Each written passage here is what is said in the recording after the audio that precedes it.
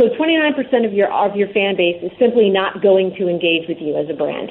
Right? Then we uncover that 48% are defined as selectives. What we have actually uncovered is that we have the information we need to persuade those selectives to jump off the fence. I am of the belief that people should not be suspended for their comments on Twitter. And you can look at my track record on that. I said that about Curt Schilling. I say that about Jemele Hill. As a citizen, I don't like it. I believe you own your social media feed, not your employer. Welcome to the Sports Business Radio Podcast. I'm your host, Brian Berger. You can find the Sports Business Radio Podcast over 13 years, 400 episodes featuring conversations with people like Mark Cuban, David Stern, Jeannie Buss, Charles Barkley, Jack Nicklaus, and Kyrie Irving on iTunes or at sportsbusinessradio.com. We're ranked in the top 100 of the business news podcast section on iTunes. The Sports Business Radio Podcast. Why should you listen? We're going to help you learn directly from top sports and business executives, athletes turned business people, content creators, and those working in and around the sports world. Whether you work in the sports or business world, you're a student trying to work in sports, or you just want to add overall business skills to your tool belt. We're going to bring you knowledge that you can apply to your life immediately after listening to our podcast each week. Follow us in between podcasts on Twitter at SB Radio. We've been named a top 50 follow by Forbes.com for 3 consecutive years. And on Instagram at Sports Business Radio. My guest on this week's show, Julie Ziarski. She's the vice president of SRI, Sponsorship Research International. It's a division of MKTG. They did a study recently called the Decoding Study 2.0. It's a new study that reveals some very interesting data when it comes to sponsorships and how they are received or not received by consumers. We'll dig into that with Julie on this week's show. And someone I've been wanting to get on the show for a long time, Richard Deitsch. He's a sports media reporter for Sports Illustrated. He's the host of the Sports Illustrated Media Podcast on iTunes. If I had 5 follows on Twitter, he'd be in my top 5. At Richard Deitsch, a great follow on Twitter. We're going to cover some interesting topics with Richard, including trying to figure out what ESPN and other media outlets have not been able to solve yet. What should their social media policies look like for their reporters? We'll dig into many topics with Richard coming up on this week's show. Lots ahead on this week's edition of Sports Business Radio. I hope you enjoy it. We'll be right back. Sports Business Radio is sponsored by Boingo Wireless, the largest operator of indoor wireless networks in the U.S. Today's sports fans expect strong, fast, mobile connections at their favorite stadiums. Research shows that fans will leave at halftime if they cannot get connected, which is part of the reason why professional and collegiate sports venues alike work with Boingo to manage their wireless networks. As the world's leading connectivity expert, Boingo knows how to make a venue's vision for the connected fan experience a reality. They are the only company that can provide end-to-end wireless service so teams can focus on the big game, not on their network. Boingo designs, installs, and manages Wi-Fi and cellular networks at university stadiums like K-State and the University of Houston and major league venues like Soldier Field, Phillips Arena, and Vivint Smart Home Arena. We're excited to showcase how technology is changing the business of sports, led by companies like Boingo. Boingo connects you to the people and things you love, like sports. For more information, visit Boingo.com or email sports@Boingo.com. My guest is Julie Ziarski. You can find her on Twitter at MKTG. She is the VP of SRI, which is Sponsorship Research International. It is a research arm of the leading sports marketing agency, MKTG. They've got some really interesting data that they have uncovered with a study that they have done. So we wanted to bring Julie on the show. Julie, thanks for joining us on Sports Business Radio. Thank you, Brian. Happy to be here. Thank you for having me. So you have done a study, you and your team, called Decoding 2.0. What is the Decoding 2.0 study? And give our listeners kind of an overview. Sure. No, actually, Decoding 2.0 is the second phase of a study we launched in 2012 called Decoding. That was a study that was produced on behalf of MKTG. SRI, as you mentioned, is the analytics arm of MKTG, and so we handle all of the research requests that come through. And Decoding 2.0 the first Decoding was an actual study that was done internally to really explore who is the most responsive to sponsorship and to activations, how to communicate to them, and how to allocate assets to the different groups and to different activations. So that study was released in 2012. We then decided to repeat the study in 2017 with the main goal of further exploring some of the findings that we had uncovered in 2012. Now, one of the key findings was out of 2012 was this idea of receptivity and what we like to call the receptivity theory, where we were looking to analyze the sports landscape not from the sports fan perspective, which is typically what has been done in the past, looking at avid fans versus casual fans, but really looking at individuals from this perspective of how receptive and open are they to brand engagement. So Decoding 2.0 was an effort to explore this even further, to extend the idea of the receptivity theory beyond just sport to more of lifestyle segments. We actually went back in and created a much more robust questionnaire that could ask very direct questions with regard to individuals' participation and interest in very specific activations that are being used across the board by brands with regard to sponsorship and lifestyle marketing. And so Decoding 2.0 is really the result of that particular effort. So this study uncovered three very specific types of consumers. The receptives, as you said, those people are highly receptive to sponsor messaging. Then you've got the selectives. Those are the on the fence in their receptivity. They are amenable to sponsors and value their contributions, but they don't always engage. And then you've got the non-receptives, fans who tune sponsors out completely. You know, it's funny. I have this conversation with my friends all the time when I'm watching events and, you know, like whether it's the World Series and you see the signage behind home plate or it's the Super Bowl or you're at an event. It's just interesting to see what kind of breaks through the clutter and stands out to you and is memorable versus stuff that just doesn't penetrate and make an impact on you. Yes, no, definitely. I mean, one of the key interesting findings of this year, of this particular study, is that we really looked to do a deep dive in understanding who those different groupings were. So not just identifying that in every fan base you have those that are simply not going to engage. And interestingly, in 2017, we uncovered that literally 29% are non-receptive right off the bat. So 29% of your fan base is simply not going to engage with you as a brand, right? Then we uncovered that 48% are defined as selectives. These are those individuals, I actually like to call them the Humpty Dumpty. And this was really my phrase that I came up with, because the selective is kind of, how would I describe him? He's sort of a guy that's sitting on the fence. He's looking around. He's watching others engage. He's curious, but he is just not willing to jump off, right? He's much less likely to be on social media, to engage with his social media. He's much more likely to purchase anything as a result of sponsorship, and he's kind of just hanging out there. But he is curious, so he is persuadable. And the interesting piece of the study, that the information that we have, is what we have actually uncovered is that we have the information we need to persuade those selectives to jump off the fence. Now, then you have the selectives, which are really those that are very open to sponsorship. Now, on average, among sports fans, 23% were identified as selective. So you have a group of almost, 25% or so that are very open to sponsor messaging. They're willing to engage. They are, in looking through the data, they are certainly more socially active.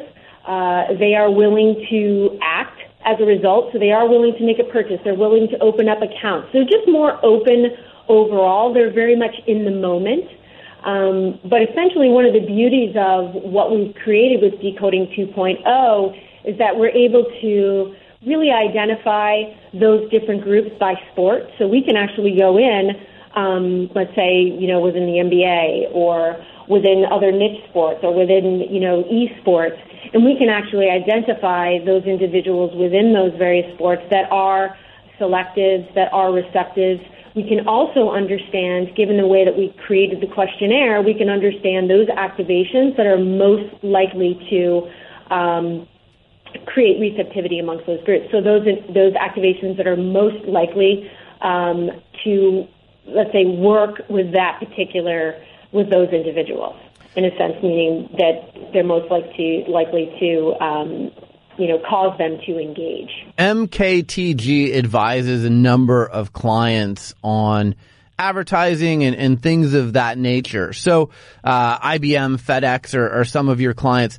How do you advise them using this data? Because I think this is what this is really all about, is collecting this data and then being able to advise your clients in the best possible way, the most informed possible way. How do you advise them to take their advertising or what they're doing and move the selectives to receptives? Well, what we actually did within the study is we've actually used, and I'm going to use a little bit of research lingo here, we used a multivariate regression equation to derive a ranked listing of the combination of activations that will reach the greatest number of receptive fans. So what we have done with this version of the study is we've actually created a tool that we can use with our clients, with prospective clients, to help them understand amongst their particular target which activations which combination of activations can create the most receptive fans. So we can really provide very specific guidance. Now, another piece to the study was also looking beyond sport. So the original decoding was very focused on sport only. And we had a lot of requests for, can you talk to me a little bit about more lifestyle segments, right? What does receptivity look like when you're looking at entertainment fans or music or esports or foodies? So we also have information now that can speak to this idea of receptivity that extends beyond just sport to the lifestyle segment. So there we also have the ability to provide very concrete directives in terms of how to engage your particular target within those segments as well. So we've really created a body of work that is as diagnostic as possible. I always like to say, and I come from the research side of things, is that the beauty of information comes from a very well-designed questionnaire. And I will say that our effort here took many months to go through and make sure that we had added into our questionnaire as many specific questions as possible and also as many activations as possible so that when gathering the information, we could make sure that at the end of the day, we had as much diagnostic information as we could possibly have. Does receptivity change with demographics? For example, if you're talking to people in New York City versus talking to people in Green Bay, Wisconsin, I would imagine there might be some different answers based on demographics and geographic location. Yeah, we have uncovered very interesting information in terms of demos.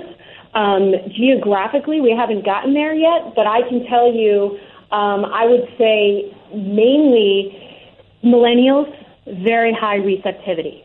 Now, what we were able to do is drill down millennials as well to get to the younger millennial and older millennial, because just packaging them all together is really not relevant anymore. So even when you take a millennial audience of 18 to 34, right? They tend to be the highest in terms of receptivity levels.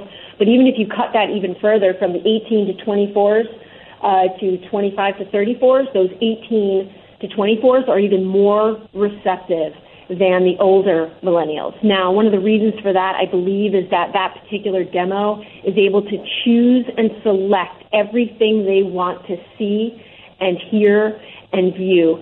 So, of course, they're, just by the nature of being highly selective of what they are being exposed to, they sort of come out with very high receptivity levels. Now, females also more receptive overall than males. In addition to when you're looking at ethnicity, Hispanics certainly come out on top, and African Americans come out as slightly more receptive overall than Caucasians and Asians. We should definitely explore the demographic. We haven't done that. The geographic, we haven't gotten to that at this point. But certainly millennial pops, women pop, and Hispanics and African Americans pop. You mentioned earlier that this study started in 2012 with the Decoding 1.0, if you will. How has sponsor engagement shifted in the 5 years since you've been doing this? That's a great question, and I actually had pulled out some of that information so I could be fairly specific.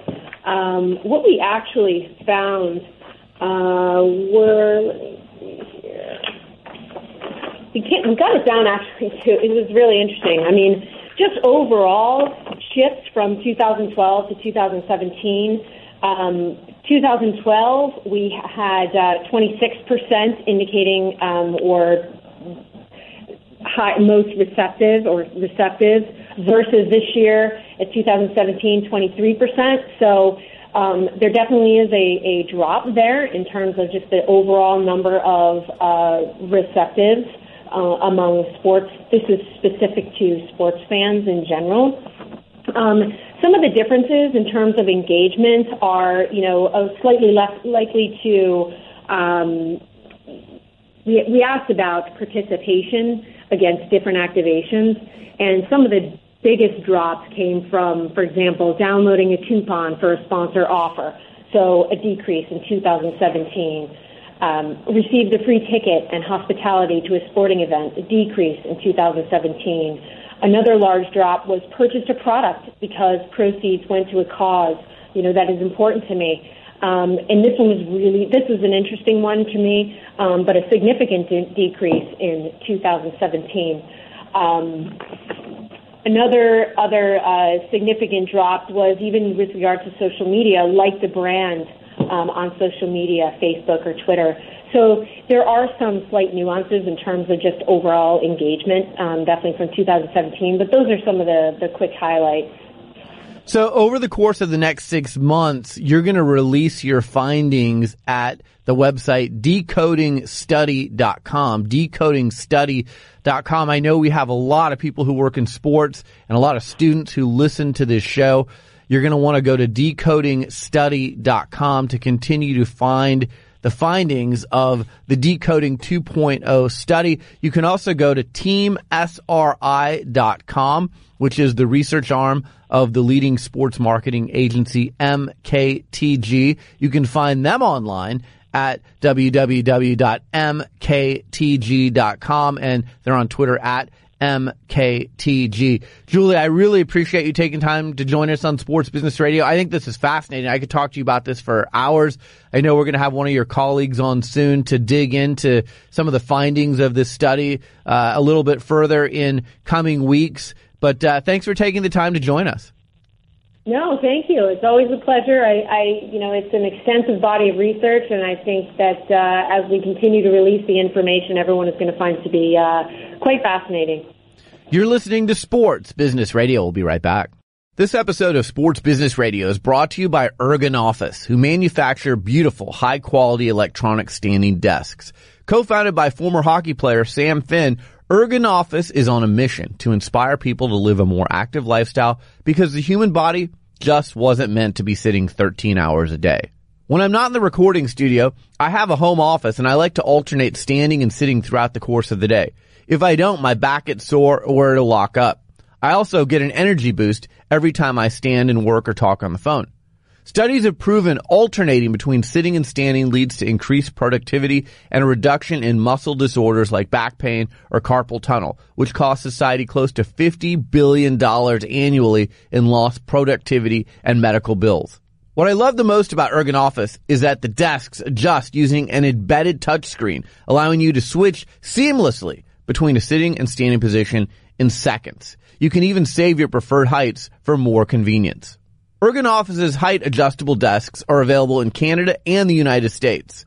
Change how you work and be healthier in the process. Ergonomos has beautiful, high-quality desks with a unique design, and they couldn't be easier to adjust. Their customer service is great too, so they'll help you find the best desks that work for your needs. I'm a really big fan of this company.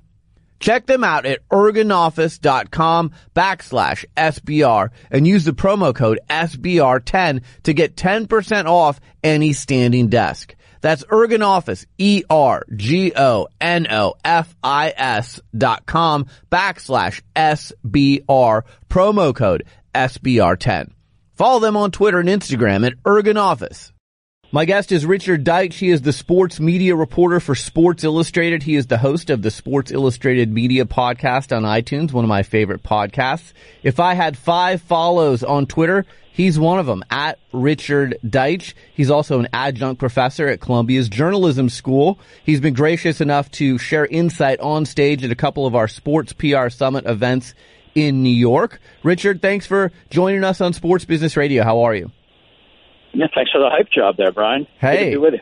No, you know how much I respect you. And let's start with, you've carved out this really interesting beat for yourself. I know there's others that cover it, but I don't think anyone covers the sports media beat quite like you. I think the podcast has taken your coverage to another level. How did you carve out this beat for yourself?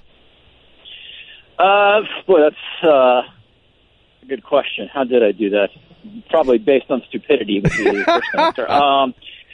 No, the sports media coverage has existed long before me. It goes back to 60s and the 70s, at least in my magazine, Sports Illustrated.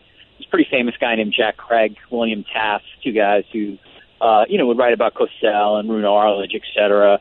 If you go around the country, there are people like Jim Baker in Boston, Phil Mushnick, obviously, in New York, who are sort of doing sports media writing, commentary, et cetera. Rudy Martzke, obviously, at least on a national level, became very well known because of the power of USA Today and would write 3 columns a week, and a lot of executives would read that stuff. But at least in terms for me, I worked at Sports Illustrated. It's essentially my only real job as an adult. I worked in Buffalo for a little bit, but went to grad school in New York and then was hired at SI in my very early 20s and was a traditional reporter there doing college basketball, tennis. I was part of the Olympic team pretty early, women's basketball I've been covering for a long time. And so about 10 years ago or so, there was an opening at the magazine where we had this once-a-week media column. And so I just became part of a rotation. Might have been even longer than 12 years ago, whatever. So I became part of this rotation that would do this once-a-week column in the magazine, which would, 300 words, 400 words on just some media item. I'd write it occasionally. We did a TV guide occasionally where we tried to sort of be funny. Part of a rotation. Eventually, I ended up sort of being the sole person doing that. And then in the mid-2000s, I shifted my location to the web. And that's where sort of things changed, is that the blogs like Deadspin in particular, I would say the Big Lead, Awful Announcing a little bit, some of these blogs, they started to fill the gaps of the newspapers that dropped sports media coverage. The New York papers where I live still had them, the Daily News and the New York Post. But a lot of places around the country which used to have a sports media writer, they dropped that beat. Either because of cost or because of other reasons. And then you saw the Deadspins of the world and places like that fill in. And, obviously Deadspin did very, very different things than your traditional sports media writer. But what they proved was that you could get a lot of traffic from these stories. And that the idea that someone like Chris Berman or Tom Jackson or Joe Buck, these were people were as famous as essentially any athlete in the country outside of the superstars. So they proved that there was traffic there. And so when I shifted my base of operations to the web, I pitched my editors on sort of doing something once every couple of weeks, like a media column. It started to get traffic. I was certainly helped by the fact that others in the blogosphere were writing about this content and clearly getting a lot of notice. People at Sports Illustrated were very familiar with Deadspin and some of these other places, and they saw that, it was getting a lot of attention. And so what was essentially like a bi-weekly thing for me, where I was doing other things like special projects and covering women's basketball and covering the Olympics, became a weekly thing, and then from there became a bi-weekly and tri-weekly thing, and, spinning it up to 2017. I've just been doing it now for, whatever it is, 7, 8 years or so, and the content has grown in terms of interest leaps and bounds. I mean, if you look at just this, as we talk this week, I mean, you can make the argument, among the biggest stories in sports are sports media-related stories, whether it's Barstool's partnership with ESPN, whether it's Jemele Hill returning from suspension and obviously being suspended by ESPN prior, to, is there, Brian, at this point, a week that goes by where essentially ESPN is not in the news for something, often self-inflicted? So it's just become a very big content play, because what's been proven, and this was something I always believed, but I think I was in the minority until it became the majority, that people are really interested in the people you see presenting sports on TV, the people you see writing sports, the people you see talking about, or you hear talking about sports. So I think if anything, I might have just been a little ahead of the curve in terms of the timing. And then the content that I do now has just exploded because people are really interested in it. So many things you just said that I want to follow up on, but let's stick with you. And so you've talked about how you carved out this niche for yourself. Now you've got the podcast, and I think it's been around for a year and a half now. Is that? About almost 2 years. Yep. Okay. And, I feel like you're able to activate some of the columns that you write in that podcast. I love, audio is a great platform. Obviously, our podcast has been a great platform for us, but how has that allowed you to kind of take your coverage to the next level? Well, I love to write, obviously. It's sort of my passion and what I've wanted to do with my life since I was, as early as I can remember. But my first love is audio. I thought I was going to be in radio as a livelihood. I co-hosted in Buffalo when I was 21 a sports talk show. I won a tryout basically to be a drive time host on a very, very big station. Drive time co-host, I should say. Enjoy, by the way, the New York City sirens behind me there. A little some flavor to the interview. Yeah, and so the thing was, I loved it, and I did that for 2 years before I headed down to New York. But the issue, of course, and you know this from being in having a long experience in PR, is that radio is a tough business. And at that time, what I was looking at was working in multiple cities until maybe I landed somewhere and could set some roots down with no guarantees of money, salary, stability, etc. So I morphed from radio into what I thought at the time was a little better play, print. The irony of that, of course, is it's pretty rich. So I love the podcast. It gives me a chance to go long with people. The thing that, at least when I started, there was really nobody in the space, I felt, who was doing long form kind of conversations with people in the sports media business. So my sort of thought was twofold. It was could I do a podcast where I can get some really interesting in-depth conversations with people that I find interesting, because I'm a sports media nerd. And then conversely, could those conversations be interesting to young people, particularly people who want to get into the business?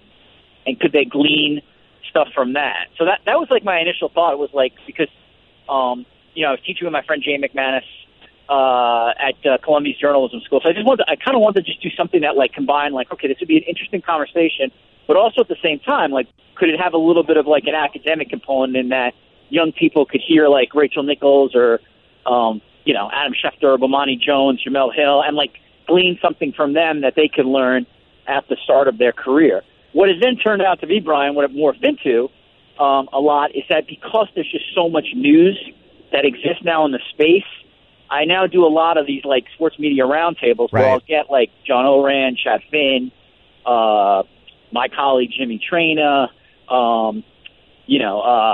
sports media watches editor, et cetera, and those roundtables do really good. They get a lot of downloads, and I think so. The podcast has sort of morphed into like this combination of I'm still interviewing people who I think are interesting and who I think bring something to the audience.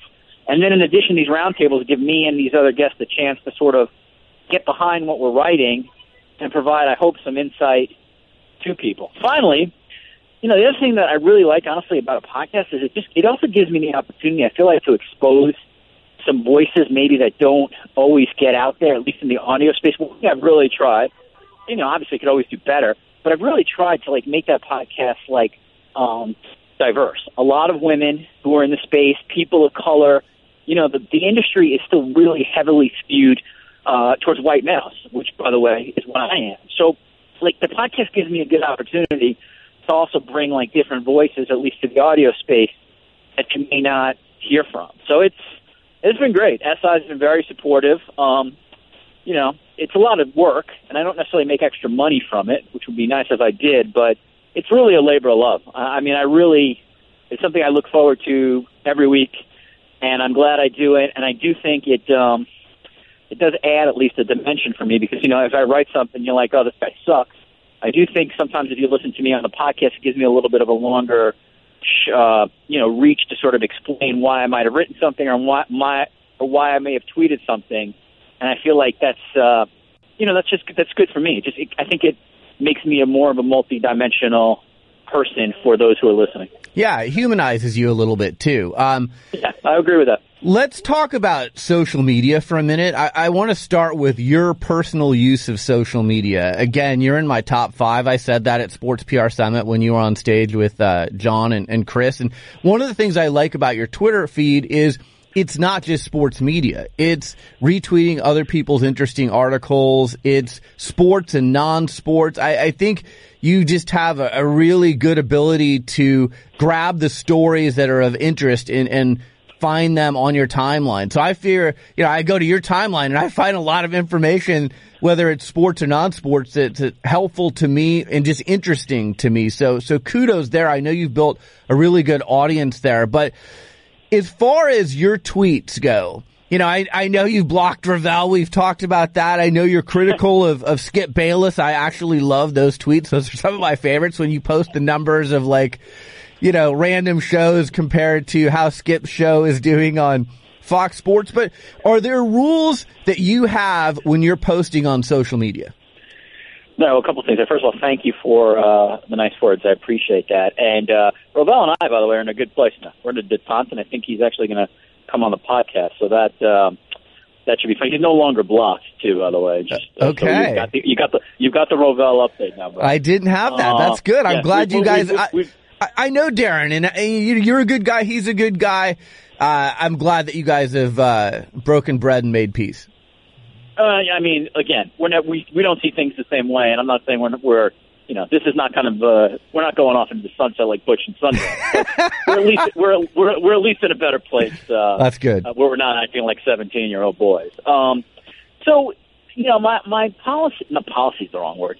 My thought for social media at the beginning was that I was going to use my feed to send out 80-90% the best work that I saw, no matter what the subject is, and then I would use the other 10-15% to basically send my work out and so much self-promotional.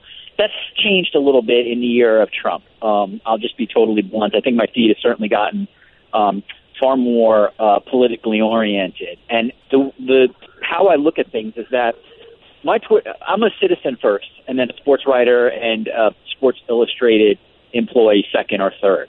And so I see my Twitter feed basically as a representation of things I read, things that I'm interested in, and also just, opinions that I have that go far beyond, things in the sports realm into things that are important to me and what I think are important to society. So basically, I follow a lot of who I think are really, really smart people, a lot of obviously people in the media, and people in the media who have nothing to do with sports. And a lot of times they serve as my gatekeepers.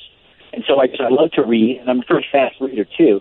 So a lot of what I tweet out is just things that I see from others on my feed. But, everything's well beyond sports stuff. I read the Washington Post and the New York Times and the New Yorker and New Republic and Weekly Standard. I try to not just sort of left-leaning stuff, but centrist and right-leaning stuff too.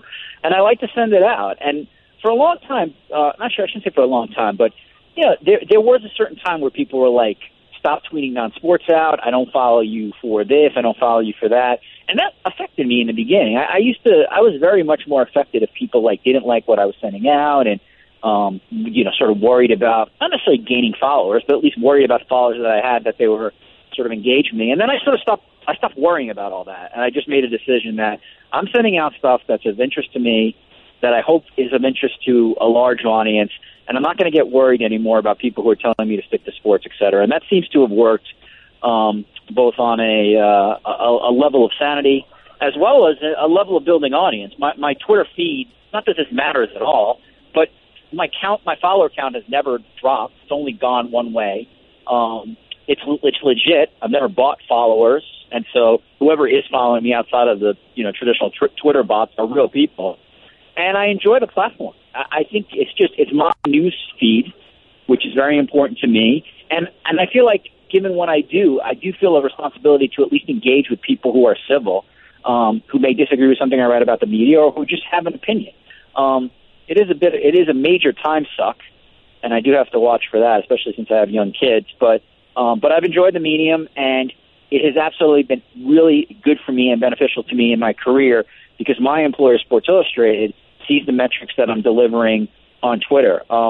Twitter engagement is very low, but I have a pretty good engagement, I think, in the media space, and so it's helped me get traffic at Sports Illustrated, not just for my stuff, but for other staffers.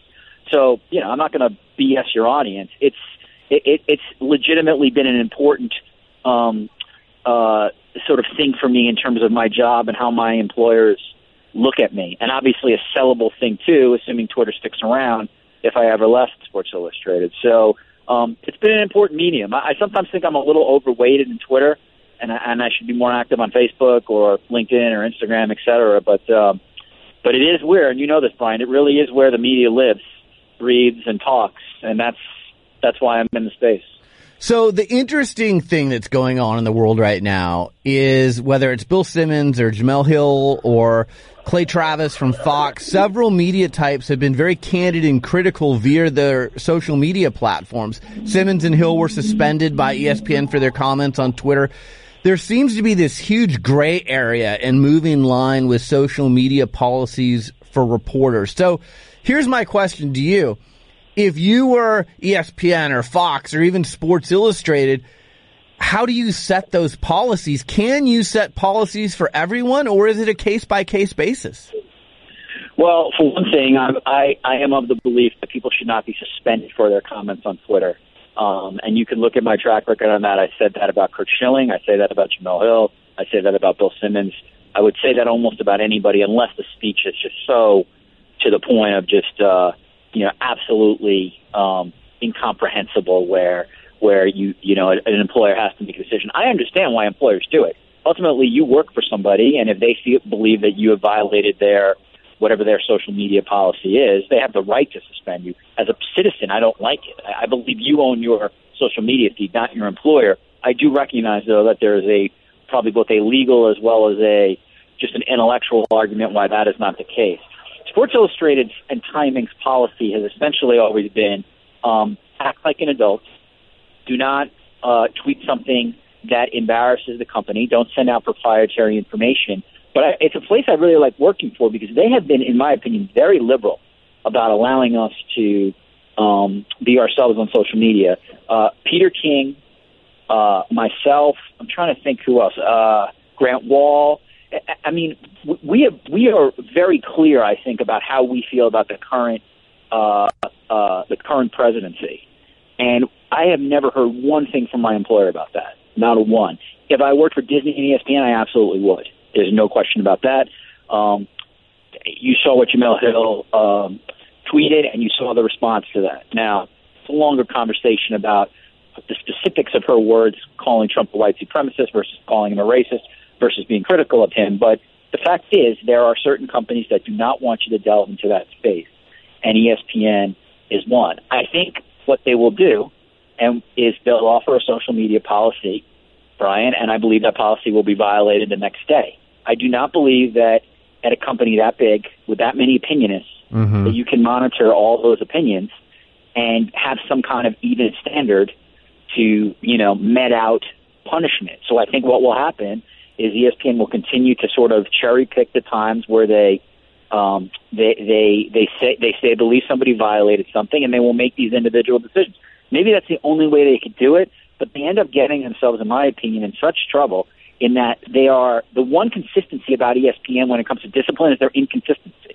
So I'll give you just like a couple of examples. Jemele Hill gets suspended for her Donald Trump tweets. Okay, I'm probably going to be a lot of people who believe that should be the case. Colin Cowherd, a couple of years earlier, sends out or talks about that Sean Taylor's murder was a result of his lifestyle gone bad. As it turns out, of course, Sean Taylor, former Redskins player, was killed as a result of a robbery break-in gone bad that had absolutely nothing to do with him. So, and no suspension there for Colin Cowherd. And again, you could sort of just go down the list of ESPN. Simmons suspended without pay for his comments on Goodell. Wendy Nix, who said something very similar on air to what Jemele Hill said about the way to basically hit NFL owners is through the pocketbook and boycotting their sponsors. So then on NFL Live, no punishment. So my big issue with ESPN, and I'm not even trying to Monday morning quarterback here, it's like something I've said forever, is they're just inconsistent with their discipline. You never really know if you're an employer, where you stand. I guess outside of the fact that they seem to be far more worried about people saying stuff on their social media feeds than they do on their airwaves, which is a very interesting and odd dynamic, but that seems to be the case. But to answer your question, I think ultimately they're going to continue to do this on a case-by-case basis, and you'll see inconsistency. The interesting thing about Fox, which you mentioned, and some other places, is I don't find them to be nearly as what's the word I'm looking for? Discipline-oriented or as obsessed with social media as ESPN is. In fact, I think Fox is incredibly liberal with what the Fox Sports 1 personalities can say on Twitter.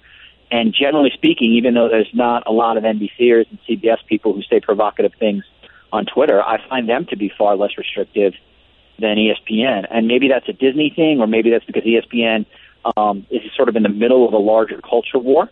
But they, far and away, in terms of sports media outlets, they are the most, in terms of sort of policing their social media feeds, they're the most obsessed by that. We'll return to our conversation after a word from our sponsor. Sports Business Radio is sponsored by Boingo Wireless, the largest operator of indoor wireless networks in the U.S. Today's sports fans expect strong, fast, mobile connections at their favorite stadiums. Research shows that fans will leave at halftime if they cannot get connected, which is part of the reason why professional and collegiate sports venues alike work with Boingo to manage their wireless networks. As the world's leading connectivity expert, Boingo knows how to make a venue's vision for the connected fan experience a reality. They are the only company that can provide end-to-end wireless service so teams can focus on the big game, not on their network. Boingo designs, installs, and manages Wi-Fi and cellular networks at university stadiums like K-State and the University of Houston and major league venues like Soldier Field, Phillips Arena, and Vivint Smart Home Arena. We're excited to showcase how technology is changing the business of sports, led by companies like Boingo. Boingo connects you to the people and things you love, like sports. For more information, visit Boingo.com or email sports@Boingo.com. Now back to our conversation. Years ago, I worked for a very brief amount of time for Disney, and the handbook that you get as an employee is ridiculous. I mean, it's like the Bible. And I think you just hit it on the head. I think if ESPN wasn't owned by Disney, this wouldn't be nearly as big of an issue for them. But because they are owned by Disney, it's a big issue because Disney doesn't stand for that kind of stuff. Heck, when I had the handbook, like you couldn't have facial hair. Like it was down to that kind of stuff, much less, what you're putting out to the masses on social media. But again, this is where they are a frustrating company. And again, I say that as somebody who has great admiration for a lot of what they do. I think they actually walk the walk on diversity and giving women opportunities that no other place has given women, if you look around the sports media dial. But it just, you sort of don't know where things stand. Like, for example, Stephen A. Smith on First Take, he threatens Kevin Durant on the air. You would think that essentially violates whatever Disney's 15,000-page handbook is, right? But there's no issue there. But then if somebody else, on Twitter says something, they get chastised or they're told to, get off Twitter for a couple of days. It's ESPN management and PR would argue where you have to do case-by-case stuff. That's the only way you can do it. Not every situation is equal. And my contention, my sort of counter would be that, okay, fine, but then live with the criticism that you're going to get, because once you make these case-by-case decisions and when things are not equal all the time, you're going to inevitably open yourself up for criticism. And, I think, in all honesty, the best policy for them would be to tell every one of their employees not to tweet. Now, they can't do that anymore because the social media metrics are too important to them. Right. But that would be the smart policy for them, because in that sense, if you look at the last 2 years, generally speaking, so much of where that company has gotten in trouble is in the social space. It's not even necessarily on television. There's a lot of people out there who'll be like, Jemele Hill and Michael Smith, I'm not watching their show, it's too political, ESPN. Well, I mean, I watch as much ESPN as anybody probably. I shouldn't say anybody in the country, but certainly I'm in the 98th percentile. This show is not, you're not watching every day like conversations about Brexit, North Korea, and Angela Merkel. It ironically enough, is a very apolitical network for the most part, except in very small pockets. But where they are overtly political is on social media, where they have I would say 25 employees, 30 employees, high profile, front facing, who are very, very forward about what they believe in terms of social issues, in terms of legal issues, in terms of race issues. So that's where a lot of this lies. But the real irony is they're not, as a general rule, like a very political network on air. On a given 24-hour period, if like 5 minutes of, maybe that's, if Kaepernick's in the news, it's different, but, 5 to 15 minutes on a given day, if you include everything, including all the live sports, maybe touches on politics or social issues on ESPN, maybe, and that I might even be high. But on social media, it's much, much higher. And that's where all I feel like these fault lines lie, is that that's what's got them in trouble. And I don't know if there's a perfect solution, because again, I don't know how you legislate individuals. How do you tell individuals not to send something out about what they believe based on their experiences as a human being, especially when politics are so divisive now? There's several other topics I want to cover with you. I want to be respectful of your time. You often take the PR people at media outlets like ESPN and Fox Sports to task via your Twitter feed. How can PR people build a better relationship with you? Is it, when you're critical of them, is it because you feel like they're just shills for, the numbers they're pushing out and the ratings and how they spin it? Or what would make you, I guess, have greater respect for some of the PR people at these media outlets? And I know you respect them because I've heard you say so at Sports PR Summit. Yeah, I respect them. I mean, my tweets out there, it's pure vindictiveness on my part, Brian, because I'm very pissed off about something. So I'm not going to lie to you. It's just basically me throwing that out there on cyberspace to make their life a little uncomfortable. It usually revolves around a lack of access or hypocrisy in that place like ESPN in particular, or even all these places, CBS, NBC, they have reporters and correspondents and broadcasters who every day expect coaches and athletes to answer their questions. So when ESPN declines management for the 700th time, that's very hypocritical. Yeah, that's a good point. That's a very good point. They have the right. They have the right to do that, but then I feel like in my position, I have the right to absolutely let the public know and let them know that this is ridiculous. A lot of the stuff with numbers and stuff is just, the day can be boring. And if I send something out about a PR staff, a lot of times it's sort of done in tongue in cheek, and the PR people know that. And I interact with these women and men every day, so a lot of times they know if it's not coming, they sort of know where it's coming from. If I'm really ticked off, it'll be very clear.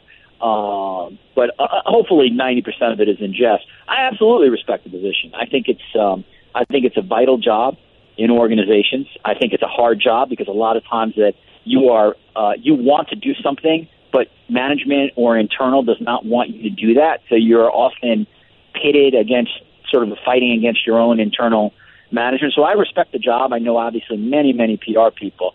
But yeah, I mean, especially in the sports media space, I do feel like, there are times where, especially if you have, hundreds of people under you, or at least not under you, but hundreds of people who are your colleagues who are working in a journalistic capacity, it's a little hypocritical to sort of shut the door on questions when, or shut the door on sort of larger explanations of questions when you have reporters and commentators who expect athletes, coaches, general managers, owners to answer cues. So that's where that lies on. But I respect the job, and I don't think it's an easy job.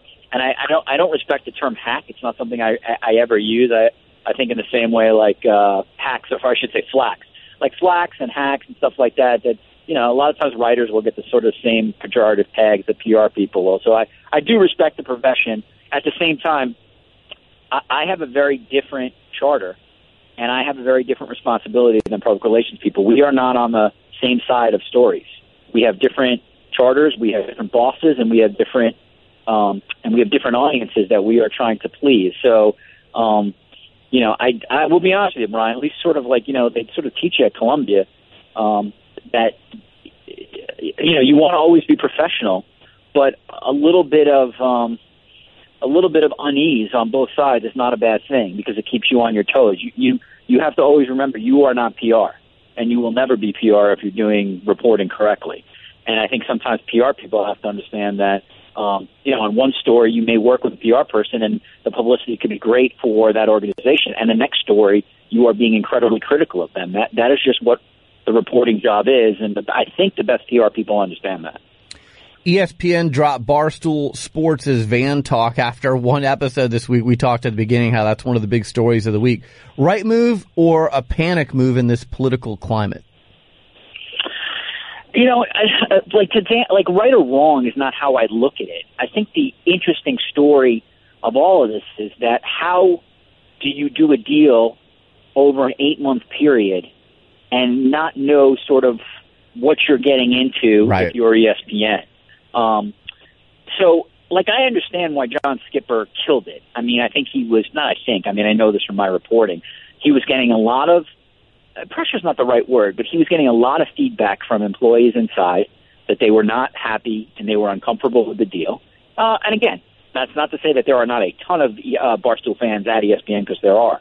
He obviously saw the public discourse between Sam Ponder and Barstool employees. Even if at Skipper's level, you're going to be aware of all that stuff, and that's an uncomfortable spot for ESPN to be in, a high-profile, front-facing woman who's in sort of the middle of this thing with Barstool. And, there's blame on both sides. Barstool went way over the line, David Portnoy calling her a slut and sort of attacking her kid. And I think, there are things that Ponder has tweeted in the past a long time ago that open her up, I think, for criticism about her being critical of some women in the business.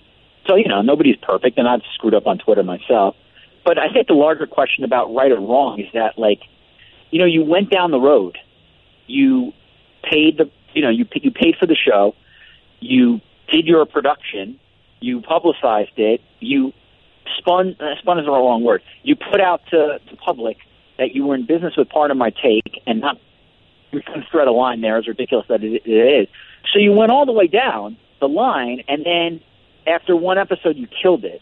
So I think for me, it's not really a right or wrong thing. It sort of speaks to the larger question of what was the disconnect at ESPN during those months? Where was it that due diligence was not done and John Skipper didn't have any idea as to Barstool's history?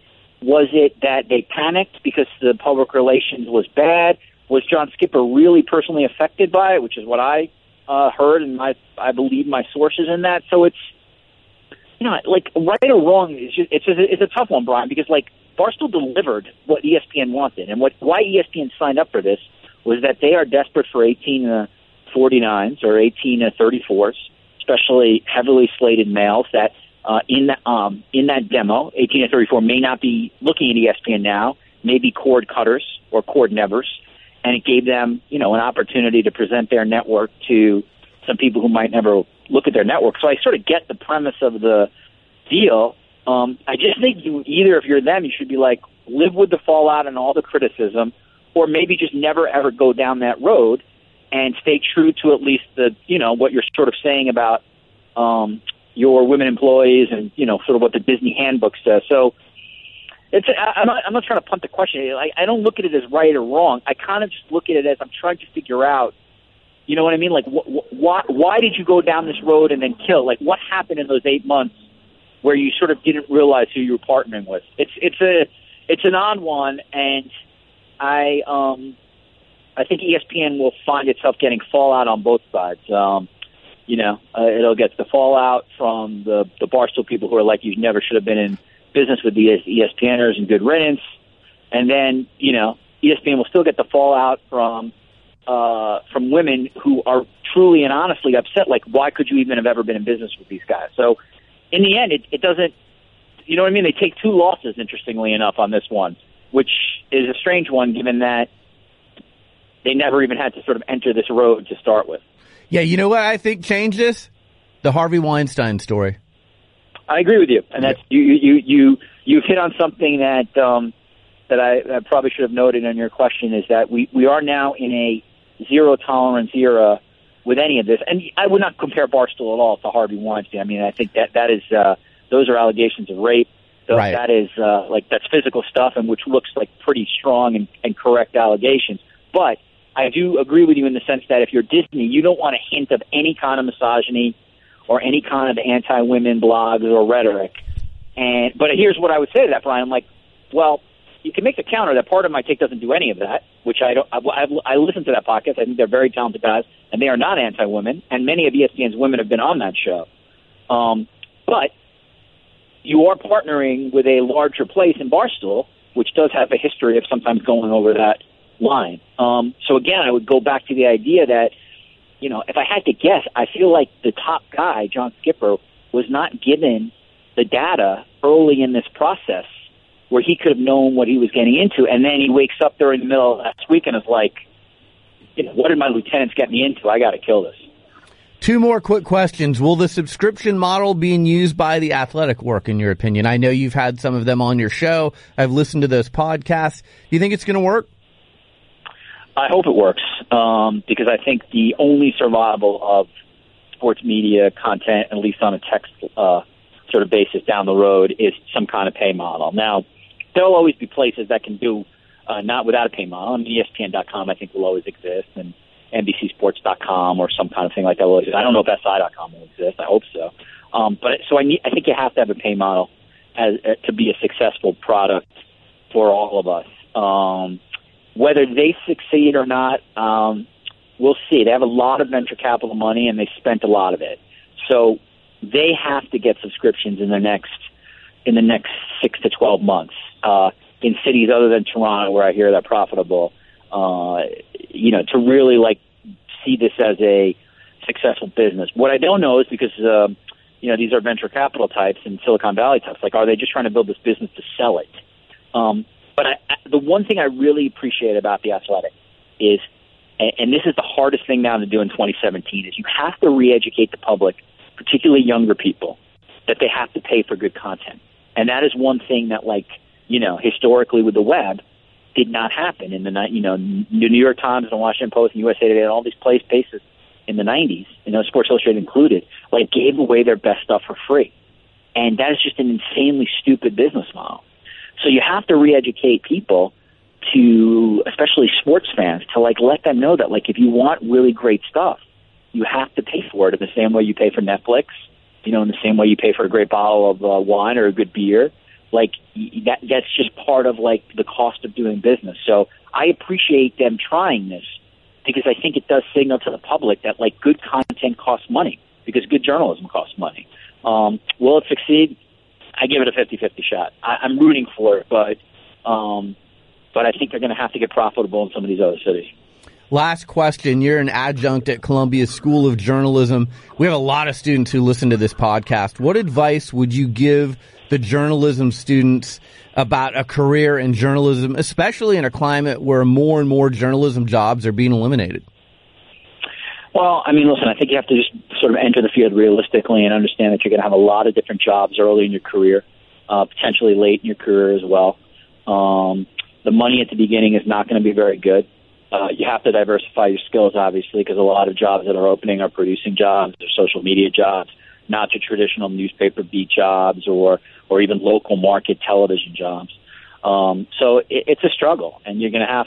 What James McManus and I do is we're just very honest with our students. We bring in the best people, at least that we can get in New York, and be honest about just the hardships, the money, the struggles of trying to get a job, being even laid off in your 30s or 40s after you worked at a really good place. But all that said, I would never tell anybody not to do it. It's a great profession. It's an important profession. I would argue that there's never been a more important time to be in news right now. And if you look at places like the Washington Post and the New York Times and and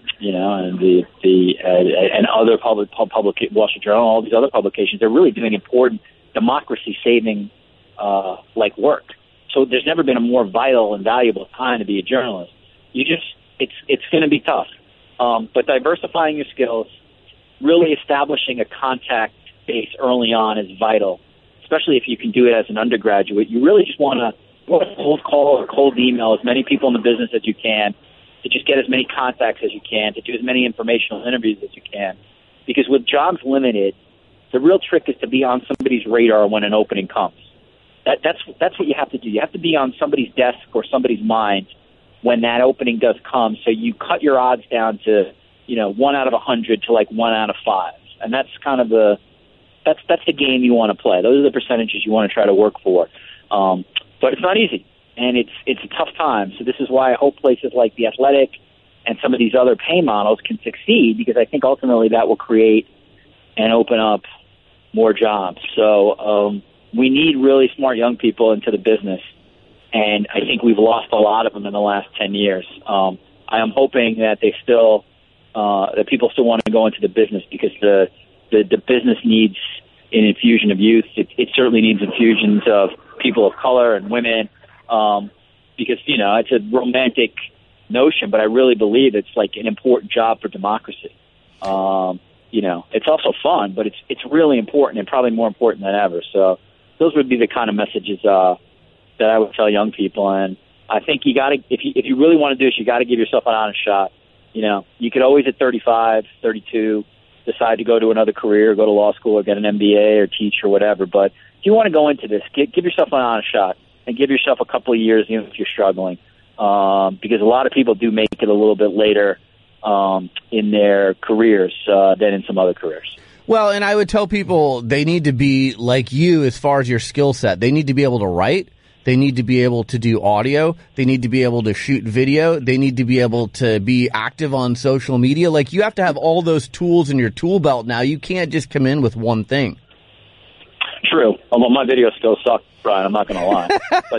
But if you are young, that is correct. And I think that is the way to become very employable in 2017 is to be multifaceted and to be multimedia, because you go into an organization and do a lot of different things. So the one thing that is very clear is that organizations are just smaller, and you have to have people who can do multiple things. Even at Sports Illustrated, we once upon a time, we were just overloaded with magazine editors who had a lot of time and breathing room and space to edit long copy. Today, a lot of these editors are morphing between the web and the magazine. They have responsibilities at both on a daily basis. It's all integrated.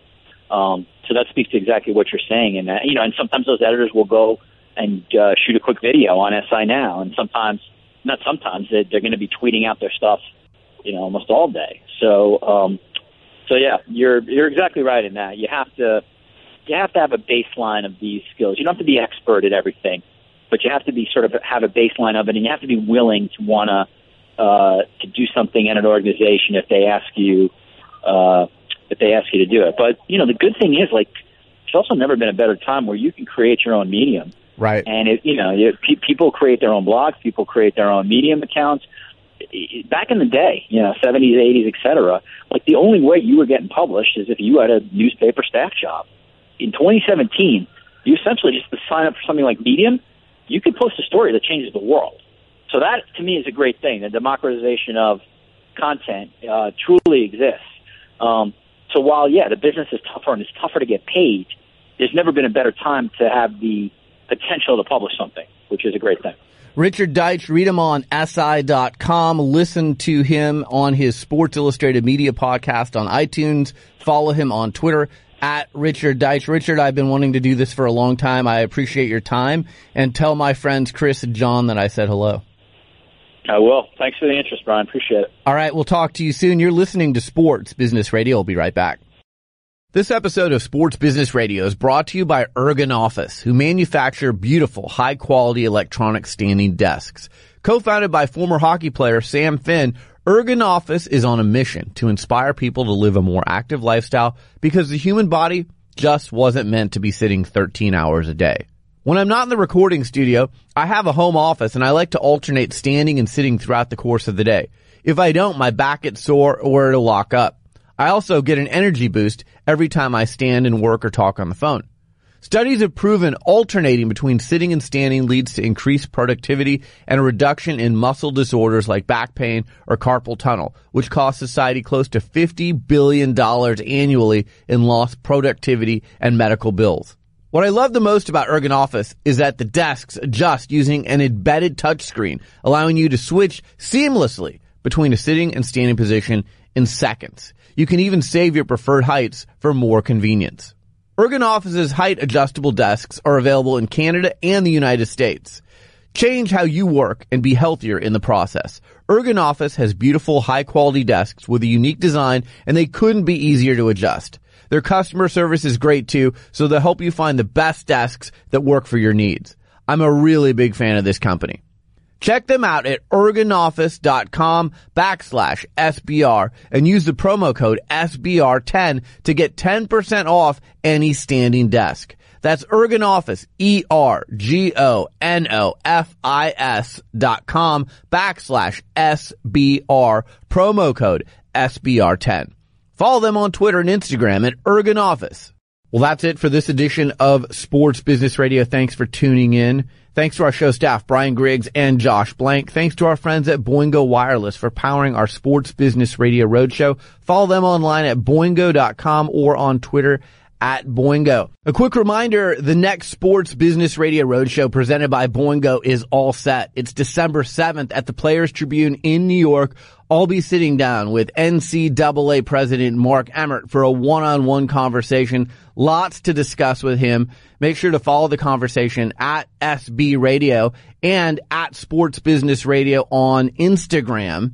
We'll be doing the show in front of a live studio audience comprised of special guests and college students from local universities in the greater New York City area. Thanks to our friends at Boingo for supporting our roadshow. A podcast reminder, you can catch our show on demand via podcast. Go to iTunes, type in Sports Business Radio. We're rated in the top 50 business news podcasts. You can also find our show on Audio Boom via the TuneIn Radio and Stitcher apps, and of course at sportsbusinessradio.com.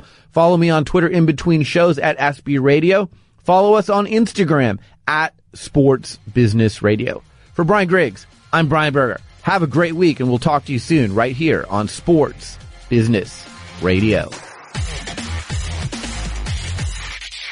Sports Business Radio talks to the people who call the shots in the world of sports. Brian Berger goes one-on-one with the biggest names. My guest is David Stern. He's the commissioner of the NBA. It is always a pleasure, Brian. Bill Hancock, he's the executive director of the Bowl Championship Series. I'm happy to be here. Thanks for having me. Dallas Mavericks owner Mark Cuban. Mark, thanks for joining me. My pleasure. My guest is Mickey Loomis. He's the executive vice president and general manager of the world champion New Orleans Saints. Pleasure to be with you guys. Mr. Allen, thanks for joining me. Thank you. My guest is Mark Emmert. He's the president of the NCAA. Oh, happy to join you. My pleasure. My guest is Eric Spoelstra. He's the head coach of the Miami Heat. Brian, appreciate it. Glad to be on the show. Mr. Nicholas, it's an honor to have you on Sports Business Radio. Thanks for joining us.